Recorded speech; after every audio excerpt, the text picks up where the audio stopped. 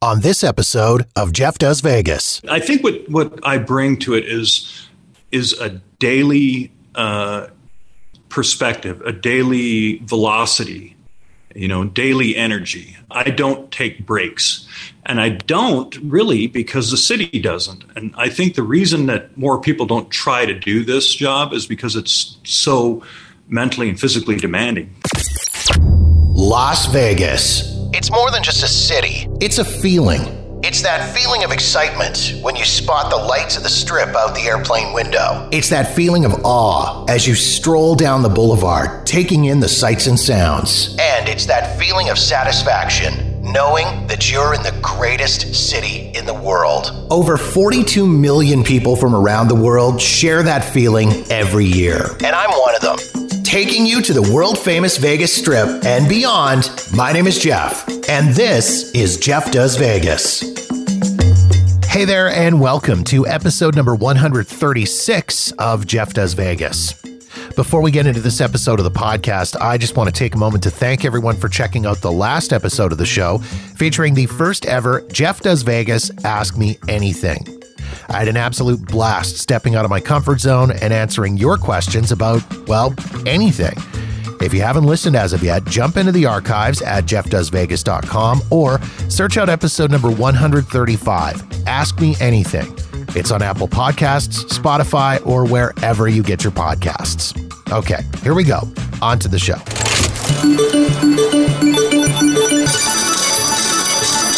When you want to find out what's going on in the Las Vegas entertainment world, there's only one guy you need to turn to, and he's my guest for this episode of the podcast. John Katsilometes is the author of Cats, a daily column in the Las Vegas Review-Journal that covers everything and anything to do with entertainment in the city of Las Vegas, both on and off the Vegas Strip. John was kind enough to join me to chat about his beginnings in the world of journalism, how and why he moved from writing about sports to writing about entertainment, some of the big stories he's broken, and much, much more. Please enjoy my conversation with John Katsilometes.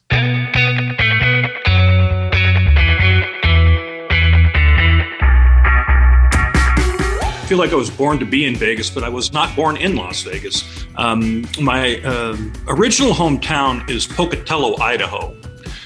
Both sides of my family are from Pocatello. I was actually born in Pullman, Washington, oddly enough. It was kind of a fluke. My dad was going to veterinary school at Washington State University, and I was born there, but I haven't been back to Pullman, Washington since I was 2 years old. Family's in Idaho. My dad had a veterinary practice there in Pocatello called the Community Animal Hospital when I was a child and all through my early years, and we worked at the hospital and were very active in the community there. My mom ran the business side of it. And then he sold his practice and we moved to bought land in Chico, California, in that area, Northern California, north of Sacramento in the San Joaquin Valley. And we grew, we had almonds and walnuts, property that was that was the family business for several years there. So I grew up the second half of my life after age 13 in Chico, California. And my claim to fame there, one of them is that I went to the same high school as Aaron Rodgers of the Packers. His family's from up there also, so Pleasant Valley High School. So right after high school, I started working at the Chico Enterprise Record as a sports writer. I was 18 years old and did that for 7 years, moved to Redding, California, was a sports writer in Redding for 5 more years, and then was skyhooked out of Northern California by the Las Vegas Review-Journal in 1996, was a sports writer for about 2.5 years at the RJ, moved to the Las Vegas Sun and Greenspun Media Group, where I covered everything but sports, and grew out my writing and editing and did all kinds of different things, magazine writing, digital writing, some video, and started the Cats Report in 2009, which is what Cats is today, and I came back to the Review-Journal in 2016. So that's the trajectory. But when I go to what I consider home, my original home, it's Idaho, Pocatello, and also in Boise. I have a lot of family in Boise, Idaho. So what was it that got you into journalism? I know for me, getting into the world of radio, it was an interest in music, and I was always kind of fascinated about what was going on behind the scenes and really wanting to know how it all came together. What was it for you that steered you towards this world? More so, I think I was really, I liked writing a lot. I really enjoyed just writing.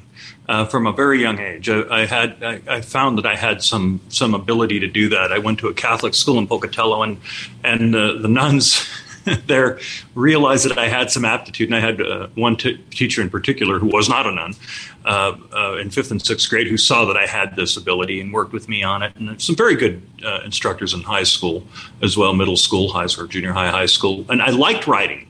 And I was also very athletic. I was into sports. So it became natural that I would want to, create a position in that world and in those cultures, to write, report about sports. So that's really what got me into it. But I really loved chronicling what was going on. I liked making sentences and creating stories, really. And the journalism fascination grew from that.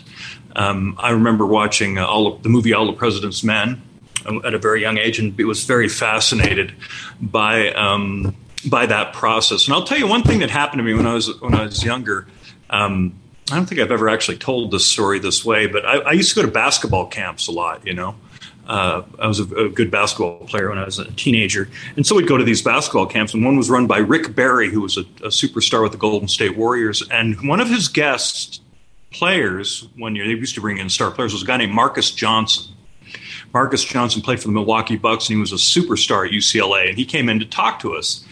And he opened up his session after he gave a tutorial about ball handling and some of the fundamentals about shooting fundamentals.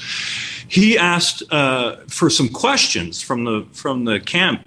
One of my friends asked Marcus Johnson for his top 5 players in the NBA. He wanted his all-star lineup. And this is back when Larry Bird was a superstar and Magic Johnson was just in the league. So he said, he started to answer the question, and everybody was kind of hinging on it because Marcus Johnson was an all-star himself. And he started and he says, "Are there any reporters in the room?" And we all laughed, and I turned to my friend who asked the question. I go, "That's a pretty cool thing." I said, it would be cool to have a job where Marcus Johnson is aware of your job, even in an environment like that. And he laughed, and he goes, because I was working at the school newspaper in those days. He goes, "Yeah," he goes, "you might have a scoop here."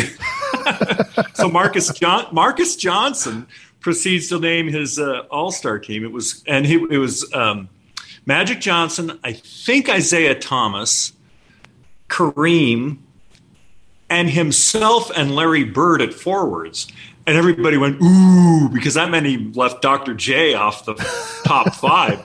And I hit my friend. I said, "He left Dr. J off the top 5."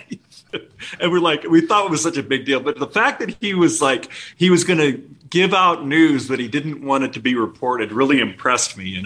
I just thought that's a prominent thing when you're in somebody's head like that. So that stuck with me, that particular moment. So you started working in the world of sports writing. How did you make the move into entertainment? Because, of course, that is your wheelhouse now. You are the entertainment guy in Las Vegas media. So what was behind that shift? Well, it was very gradual. I was a sports writer for a long time before I ever worked professionally outside of sports, for about 14 years. And I was at the Review Journal, and they hired me. And I was covering UNLV's basketball program.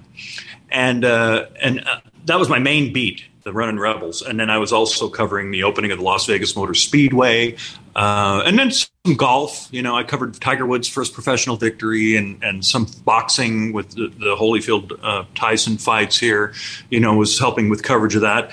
Frankly, I just burned out. I really burned myself out at the Review Journal in those days, and they saw it and I saw it. And I had to change. I had to get into a different environment to continue my career. Otherwise, I would have completely imploded, to be honest, at that point in my life. So I moved over to the Greenspun Media Group and took a job as a feature writer in the feature section. And the idea was that to me was to kind of restart my whole career at that point, and which I did. And it became that I was using the skills that I developed as a sports writer in other areas. And when I became a feature writer, I was writing about all different types of human interest stories. I gravitated toward performances and performers because I was really interested in looking at a show, breaking down a show, just like you would a game, and knowing the personalities behind that performance, production, or headlining show, and telling the story that way. So I really got into it that way. It was over time, but I was an the arts and entertainment editor for a long time too at the Las Vegas Sun. So I really moved into that. It didn't come immediately. It just kind of evolved in that direction. I never planned it. I would have been fine to continue to be the arts and entertainment editor at the Las Vegas Sun indefinitely. What happened there was the publication, as you know, became part of the Review Journal, delivered as part of the Review Journal as part of our joint operating agreement. So the full-service afternoon paper became a section of the paper. No more arts and entertainment section, so I had to find other things to do and write about, and that's basically how the Cats column happened. But it was a real evolution, It was not planned. So then how is it that you became, quote unquote, the guy in the world of Vegas entertainment reporting? Even before I met you, I knew who you were. I was aware of your work as a person that visits the city frequently and pays attention to what's going on in Vegas media. How did you manage to get the profile that you've got? It's interesting. I don't know. There's others who do a lot of really high quality reporting in Las Vegas on the entertainment beat. My friend Brock Radke over at the Sun I worked with him for a long time, and Greenspun Media Group does a really good job. He's a bona fide journalist. I like him a lot. There's others out there who do it. I think what I bring to it is a daily perspective, a daily velocity. Daily energy. There's a lot. I don't take breaks, and I don't really because the city doesn't. And I think the reason that more people don't try to do this job is because it's so mentally and physically demanding, frankly.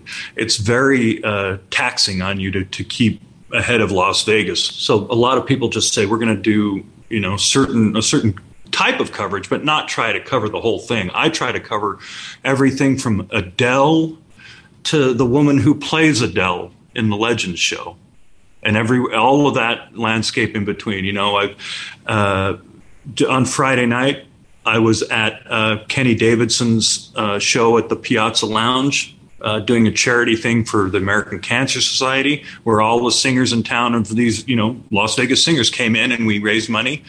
This weekend, I will be at ZZ Top and Aerosmith.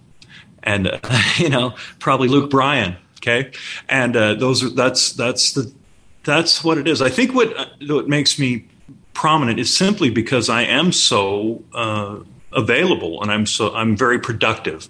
And I learned a long time ago that if you work hard in this field or any other, if you really work hard, people will respect that regardless of how much talent you have. If you continue to press the agenda, people will at least respect that. And in Las Vegas, it's an easy thing to get my head around because I love what I do so much. I can't imagine that there's another city anywhere in the world other than maybe Los Angeles and New York to a degree where you would be able to do the type of job that you're doing, where you're covering entertainment every single day. Yeah, I haven't seen too many, Jeff. I haven't been. I would say New York would be somebody when I was visiting New York right before the shutdown, and actually during reopening, I was back there in December of 21. Somebody asked me that question while I was in New York. I was back there covering a show at Carnegie Hall, and hanging out with. There was a lot of Las Vegas people there, and I found that if I were to live in Manhattan, for example, I could probably do this and cover the Broadway scene and some of the other off-Broadway haunts, like Don't Tell Mama, where Kenny came from, those types of places. And really, I could probably do that and make that a base beat and then do work around the New York boroughs. That would be possible because you have arena shows. You have Billy Joel at Madison Square Garden. You know how it is. And New Orleans has a great live entertainment, live music especially, vibe. Nashville, Tennessee also. But I don't know. Las Vegas has so much variety, and we do so many production shows, and just the Smith Center for the Performing Arts itself could be a full-time beat now. They do shows almost every night at one of their venues. I'll tell you, I've been really built to do this. That's what I tell everybody. It's a unique position. It's not a position that was it was a position that I created. It's a beat style that I created and took over to the Review Journal. It wasn't. We had a columnist, the great Norm Clark, but as far as doing multimedia and doing things every day is what I've brought to the beat. And as you say, I love the fact that with your column, you aren't just covering the big shows, the big residencies, the huge arena shows or stadium shows like so many other columnists do, not just in Las Vegas, but elsewhere across the country. You are out into those smaller venues and you are covering those smaller shows. And again, that's something that I really do enjoy about what you do. Yeah, I think, and I've said this. Look, an example is last week I went over to a venue called Cheap Shot. It's on Fremont East, just off the Fremont Street Experience. It's kind of like our off the Midway or off Broadway or off Broadway hospitality, retail, and entertainment boulevard. And I was there talking to a woman named Amy Saunders, who goes by Miss Behave, and she's an excellent entertainer. She's one of the most famous sword swallowers in the world, for starters. She's just a great kind of Carney-esque comedian, and she had the Misbehave game show, which was an improv game show that was divided up the crowd, and she kept score and had contests inside that she made up on the fly. Brilliant woman.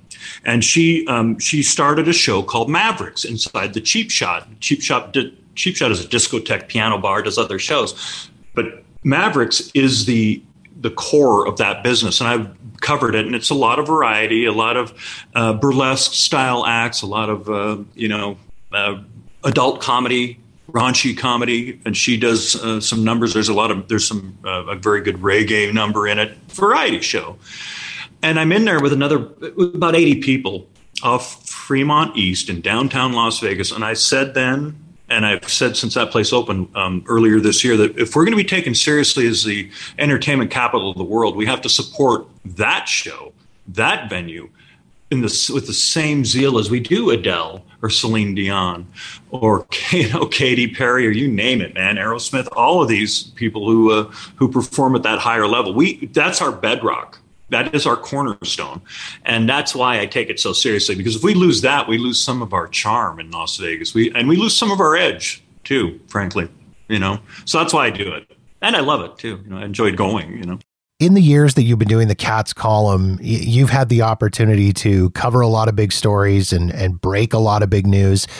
What would you say is the biggest story that you've had the opportunity to break? Oh man, that's hard to say. Probably, I was first to report the death of Jerry Lewis. That was a big one. That was international news. I was the first person to interview Roy Horn when he came back, when he was able to be interviewed after he was the attack at the Mirage. That was a big one. Those are two that really stand out as major, really big international stories. Yeah, the Jerry Lewis story went around. I judge it by how much response I get with people wanting to interview me.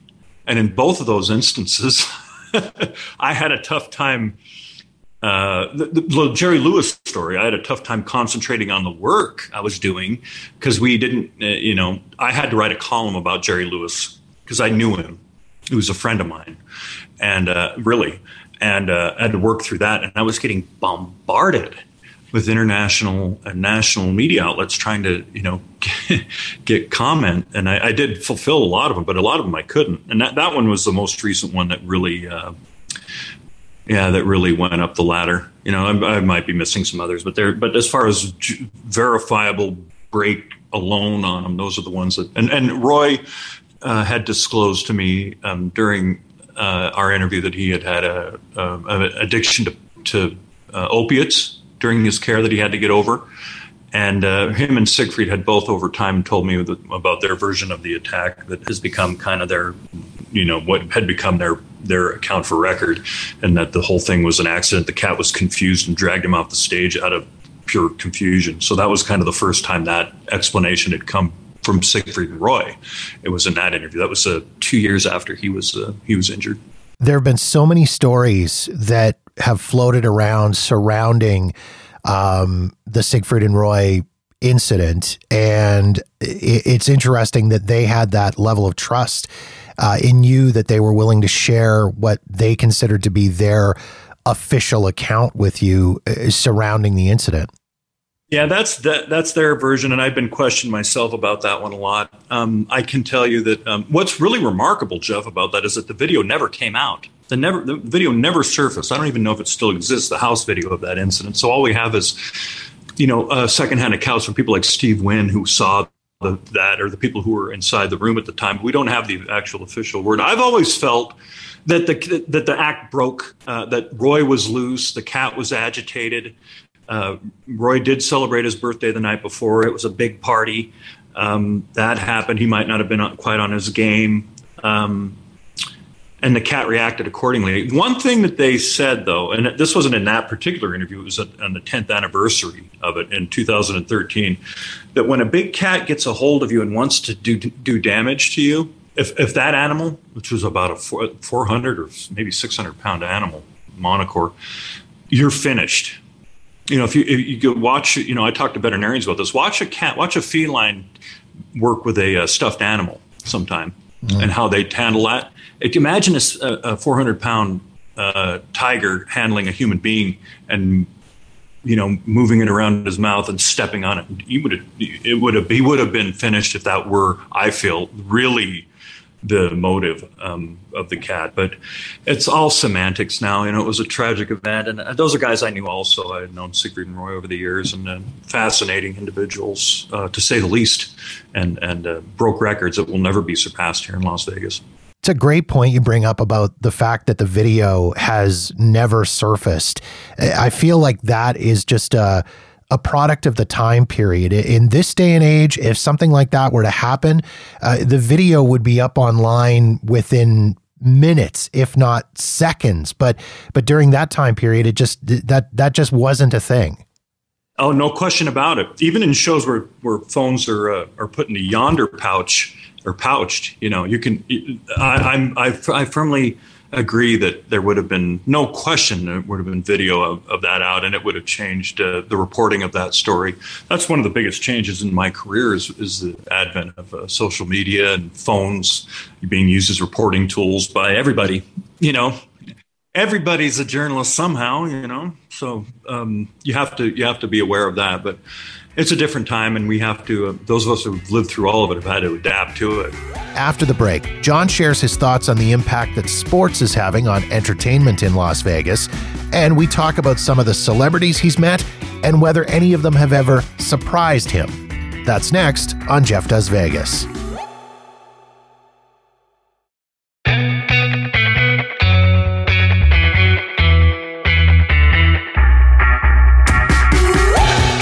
Over the time that you've been doing this gig in Las Vegas, you've gotten to meet a lot of really interesting people and become friends with a lot of them as well.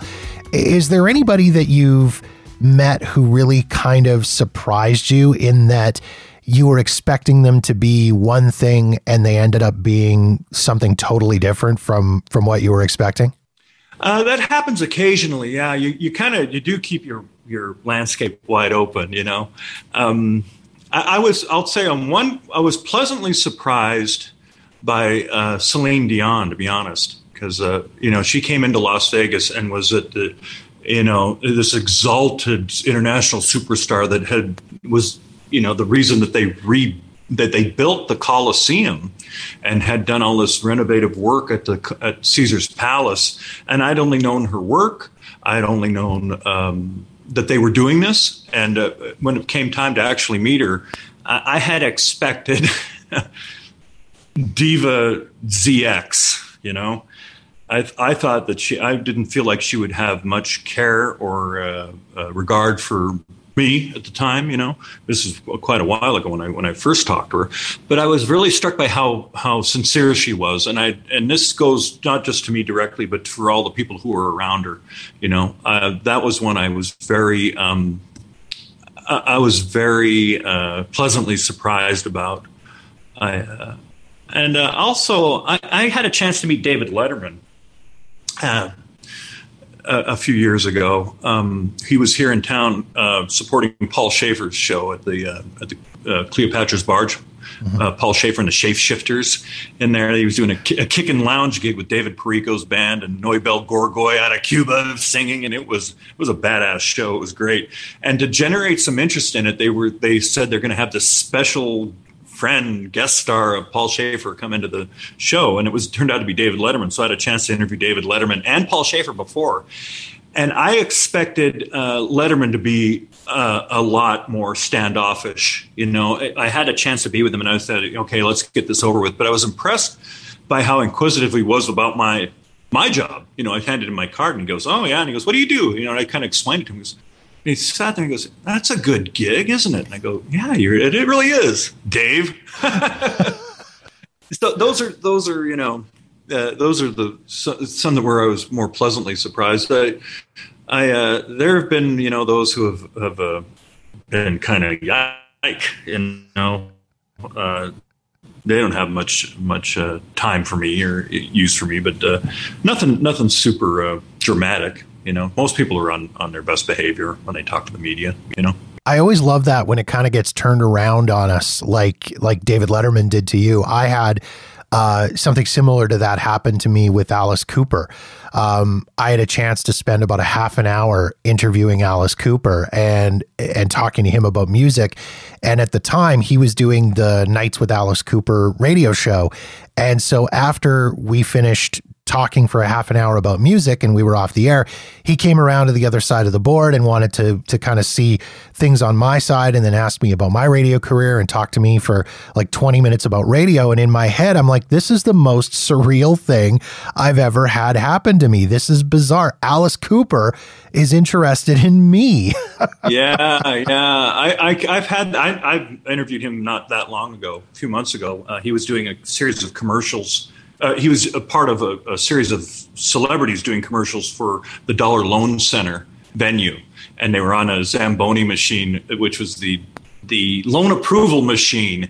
And he was driving a Zamboni across the ice, and they had all the lights and everything up. And here comes Alice Cooper across. I mean, it was weird. And it was funny. It was really funny. But I interviewed him after that. And I'd interviewed him before, but I talked to him afterward. And one thing about Alice Cooper, very nice guy. Great golfer. I think he might be almost a scratch golfer. And he refers to himself as in the third person when he's talking about his stage personality. He goes, a lot of people, when they see Alice, they kind of respond a certain way. It's like, it's not like I'm Alice on the golf course, But I can see him doing that. I can see him being that way with you. Vegas is one of these cities that's always kind of in flux. Things are always changing. Things are always on the move, particularly in the entertainment world. In the years that you've been covering it, what are some of the biggest changes that you've seen? I think the biggest changes have been the proliferation of superstar headliners, which have, if you look back, let's say you look back about 10, 15 years ago, we had Celine Dion started the whole superstar residency culture in theaters in the early 2002. But after that, it wasn't until about 2013 that Britney Spears opened at the what is now Zappos Theater, and they redesigned that theater for her. That created the environment where contemporary stars could run, several weekends a year in Las Vegas and have success, and it made it okay. When that happened, we had J-Lo, Gwen Stefani, Shania Twain, Rod Stewart, Elton John, all coming into Las Vegas. They're all, some were playing Zappos, some were playing the Coliseum. Then they built what is now Dolby Live, and that's, home of Lady Gaga and Bruno Mars, Aerosmith, Silk Sonic has been in there. Jason Aldean, Garth Brooks did a run in there.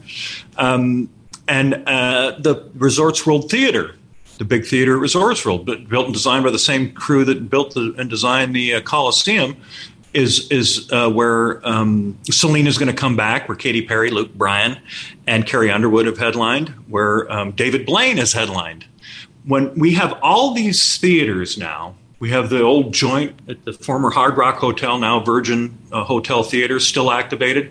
We have Carlos Santana at House of Blues doing his thing. When you look at how many superstar headliners we have here, that right there has changed the entertainment landscape irrevocably in Las Vegas. It's created destination shows that are big money for not only the venue, but the hotel, the host hotel, and surrounding hotels. We have people coming in multiple times for favorite artists, like Britney Spears, for example. We have many touring shows that stop there as well. So that has created, that's the biggest change in Las Vegas, because it's created the marquee names that have enhanced our reputation as the entertainment capital of the world. But on the other side, it's also made it more challenging for shows that are not in that strata to survive. And we're talking about some of the Cirque du Soleil shows. We're talking about Spiegelworld shows, which are absent, Atomic Saloon Show, Opium, those types of shows, and further, even smaller shows to compete. But that has changed the trajectory of entertainment immensely. We also have the T-Mobile Arena, which has led to the Vegas Golden Knights. That has become part of sports entertainment in Las Vegas. And beyond that, we have Allegiant Stadium with the Las Vegas Raiders, where now we have stadium tours stopping in Las Vegas. It wouldn't have stopped here before. We just have Taylor Swift, of course, in March performing there. We had Motley Crue Stadium Tour, Garth Brooks, Rolling Stones in there, saw them this year, and on and on. So we, it's a, even Imagine Dragons played Allegiant Stadium. So those are the big changes. It's the scale of entertainment that's really changed, and it's come at something of a cost, because the traditional shows have gone by, some of them gone by the wayside. But that's how we present entertainment in Las Vegas today. I was just going to ask about the effect that those large-scale venues and those big residency shows have had on some of the smaller, more intimate venues and some of the smaller scale shows. Something that I always really enjoyed going to Las Vegas pre-COVID was the ability to just sort of be able to wander from casino to casino, going in and out of lounges, catching some really amazing live music, and you never really knew what you were going to get, but it was always really entertaining and really amazing. The last few trips that I've made post-COVID, I've noticed that there isn't as much of that available. Is that a fact, or is that something that's just kind of in my head? There are a lot fewer opportunities to experience what you're talking about on the Strip than there used to be. You have to pick your spots about where to go. They are out there. The MGM Grand has Losers Lounge. Mandalay Bay has Rhythm and Riffs, no cover places you can duck into. They also have a cabaret little lounge at Mandalay Bay, for example. They have the Parlor at Mirage is a cool thing. Bellagio has their piano players out front. They're out there if you know where from. That's what Cool Hang Alert is all about. It's trying to find those places and get those out there. More often than not, you're going to be going off the Strip. You're going to be going to station casinos. You're going to be going to places like Arizona Charlie's on Decatur and on Boulder Highway. You're going to see more local targeted programming, either low capacity or low cover or no cover and small capacity. The Copa Room at the Bootlegger Bistro on Mondays is that type of place. Although it's a paid ticketed event at Santa Fe and the Fat City Horns, they blow the place up. That's a very traditional Las Vegas style gig. But, what has happened in these hotel casinos is that each of these lounges are expected to try to make a profit on their own. And that has created a climate where unless you can generate either a cover charge or a cover charge and bar sales, or bar sales alone that will subsidize the band and make money for the hotel, you're probably not going to be in there. A classic example is David Perico and his Pop Strings Band. David has a number of bands, but his his main band is the Raiders house band. They're called David Perico and the Raiders house band. They play every Sunday at Allegiant Stadium. They went back to Canton, Ohio, and played the Hall of Fame event for Cliff Branch when he was inducted in August. Killer band, one of the, they're those guys, Santa Fe and the Fat City Horns, Lon Bronson All-Star Band. I mean, it goes down the list. They're in that category. David came back from COVID, from the shutdown, and started performing at Red Rock Resort, Rock's Lounge. One of his versions of his band was, I think it was a 7-piece out there at Rock's Lounge. They wanted to make more money than they had before. They were being paid the same as they had for many years, according to Dave, and they wanted to make a little bit more money to pay the musicians. They couldn't get that money because there's a certain budget for music at Rock's Lounge. So David decided not to play there anymore, and they're doing other bands. If in the old days of Las Vegas, you would just pay for all those musicians and let another department cover you, and that department was usually gambling, your gambling budget. Gambling isn't what it used to be. It's not the main driver anymore. Retail and restaurants are. So when it becomes a requirement for a venue to make money consistently, it puts a lot of pressure on the operator and on the acts to generate business. David was a big player at the Cleopatra's Barge, the 10 p.m. shows on the weekends. They needed to install a 2-drink minimum for his shows. And if you've ever been in Cleopatra's Barge, to get 2 drinks served in 90 minutes is a challenge, man. It just is. It's just not easy. When he packed that place and people are dancing, and those servers, they were fighting the good fight, but it was very tough to get 2 drinks to every single person in that room. It was a tough thing to make money based on that. And eventually, when the new owners came in to Caesars Entertainment, the people from El Dorado, they shut down Cleopatra's Barge. Not only for David, for everybody. And Wayne Newton in there. Rita Rudner was going to have a gig in there. Dionne Warwick had played in there. And so, it was financial, and that's why. I wish that we lived in a world where the resorts would just pay those bands a salary to be in there and then track and make sure that they understood that the people who were coming into that room were spending money elsewhere in the casino. There's no effective way to do that. There's no app that will say, okay, John Katz comes in to see David Perico at Cleopatra's Barge. But before that, he goes and drops 40 at a machine. After that, he goes and eats at the Palm Restaurant. After that, he might go and make a couple sports bets and hang out at the sports book. John wouldn't be in there in the first place if it weren't for the David Perico experience. And maybe John's here in a room because David's here. I would like to see a more accurate and a deeper appreciation for the business that these bands especially bring to the hotels. But until then, we're just seeing them kind of dwindle away. Le Cabaret at Paris, a really fun live music venue, has been shut down. There's been a number of them that have been closed. What do you think the impact has been of sports on the entertainment world in Las Vegas? I mean, I know you alluded to it a little bit earlier with the Vegas Golden Knights. And I mean, I've been to several Knights games, and it's an entertainment experience in and of itself. But now with the Raiders in there and the Knights, and now F1 coming next year and Super Bowl coming, people do have a limited budget to spend, and tickets for a lot of those events are not cheap by any stretch of the imagination. As Vegas becomes more of a sports destination, do you think we're going to see even more of these destination headliner residency acts coming in? That's an interesting issue because we consider sports to be entertainment now. This is how the city treats the Raiders and the Golden Knights, especially. I go back to what Derek Stevens said when he opened up the Circa Sportsbook at Circa.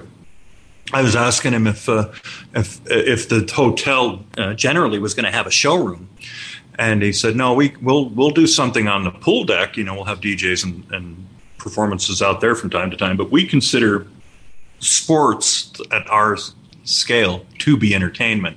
And he also runs a downtown Las Vegas event center, so if you need concerts and festivals, you'll have that out there.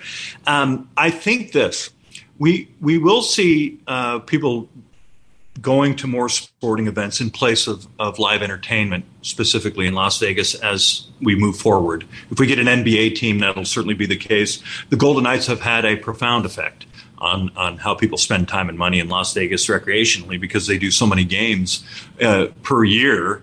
I think it's 44, and home games, including the preseason, at 18,000 per night.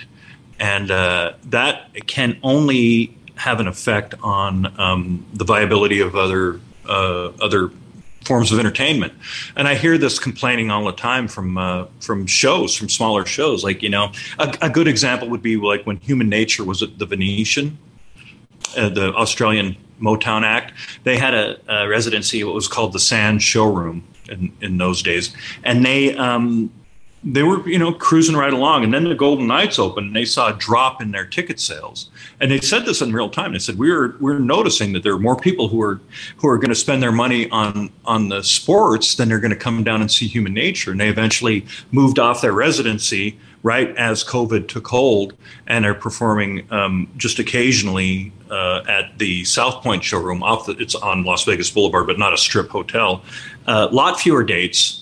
But still selling out those dates. So we're seeing a lot of adjustment that way. Off-strip places taking on entertainers who used to be on the strip, fewer shows, but they're still out there if you know where to find them.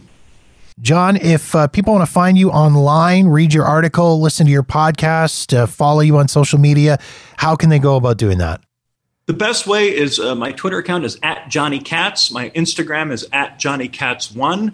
I'm on the homepage of the Review Journal, reviewjournal.com. And as I say, I'm on page 3A every day and online all the time. And follow me, pick it up. And, all I can tell you is we're updated frequently in every which way. And if you want to know about Las Vegas, I'm a good place to start. Excellent, John. Thank you so much for taking the time. I really appreciate it. Great being here, Jeff. Thanks for inviting me.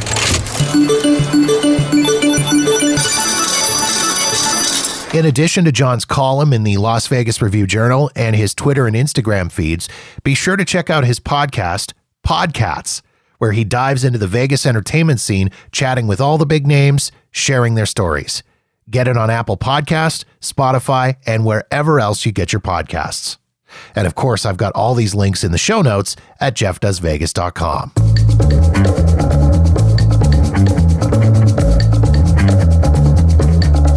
And that wraps up another episode of Jeff Does Vegas. If you've got feedback on this episode of the show, or any other episode for that matter, or you've got suggestions and ideas for topics you'd like me to cover on the podcast, please feel free to reach out to me via Facebook, Twitter, or Instagram @JeffDoesVegas, or drop me an email directly at jeff@jeffdoesvegas.com. In the meantime, thank you so much for checking out the show. Be sure to follow us wherever you get your podcasts so you'll know the moment new episodes are available.